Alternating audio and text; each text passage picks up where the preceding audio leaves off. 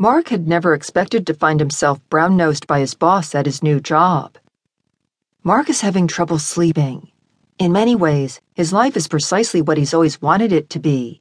He has an ideal job, a gorgeous, sexy girlfriend, and is making a decent amount of money. But he has a problem. At work, he finds himself driven to distraction by his boss, Mr. Rochester, and suffers an unbearable attraction to the man, despite his own supposed heterosexuality. He vows to stay late at the office the following evening in order to catch up on all the work his dirty thoughts have led to being pushed to the side. He's caught off guard then when Mr. Rochester himself shows up at the office just as he's about to head home for the evening and ends up fulfilling his fantasy by providing him quite the opportunity for advancement. Chapter 1. "Just don't let yourself get fucked up the ass like you were at your last job," Christy said, rather unhelpfully, and Mark felt his sphincter clench as he lay in bed beside her, his chest heaving with anxiety, his body tensed, and his mind racing. "I won't," he said dismissively, praying to God Almighty that his beautiful dream of a girlfriend would shut the fuck up for a change. Christy had silky chestnut hair, a cherubic face, and the eyes of a devil. Her body was exquisite, taut and toned, and with curves in all the right places. A juicy ass, and a pussy that most men would die for, not to mention tits that looked as close to ideal as humanly possible without any sort of cosmetic surgery. They were round and plump, with sharp, delectable nipples, and the perfect accentuation to that glorious nymph's body of hers. Mark couldn't fucking stand her. It was difficult to believe that he could have fallen for her at some point in his life.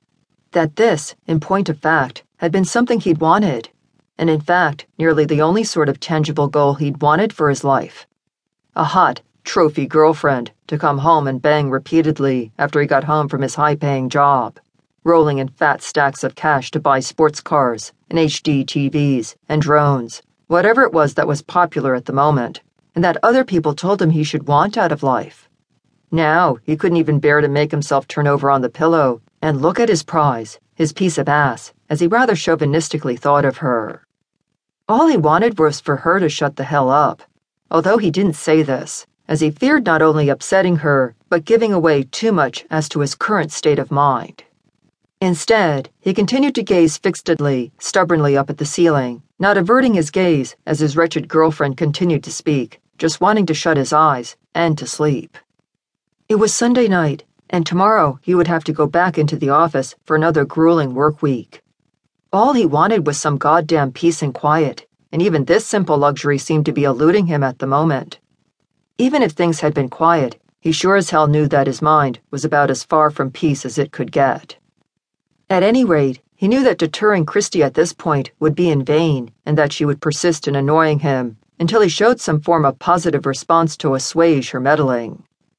As evidence of this irksome notion, her palm was now resting on his chest, the fingers dancing across the broad swaths of his pectoral muscles, swirling in circles, gliding, tracing out figure eights, sending prickles of uncomfortable sweat through the pores on the back of his neck. "I could make you feel better," whispered Christy, leaning in and rubbing her nose up against his ear. She nibbled on the lobe very lightly with her teeth, playfully of course, but it filled Mark with an intense desire to throw her out of the bed. "I'm tired," said Mark, excusing himself from sexual duties which he knew he could not fulfill, or at least attempting to excuse himself, but he knew even as the words crept through his lips that his efforts at doing so would go unheeded.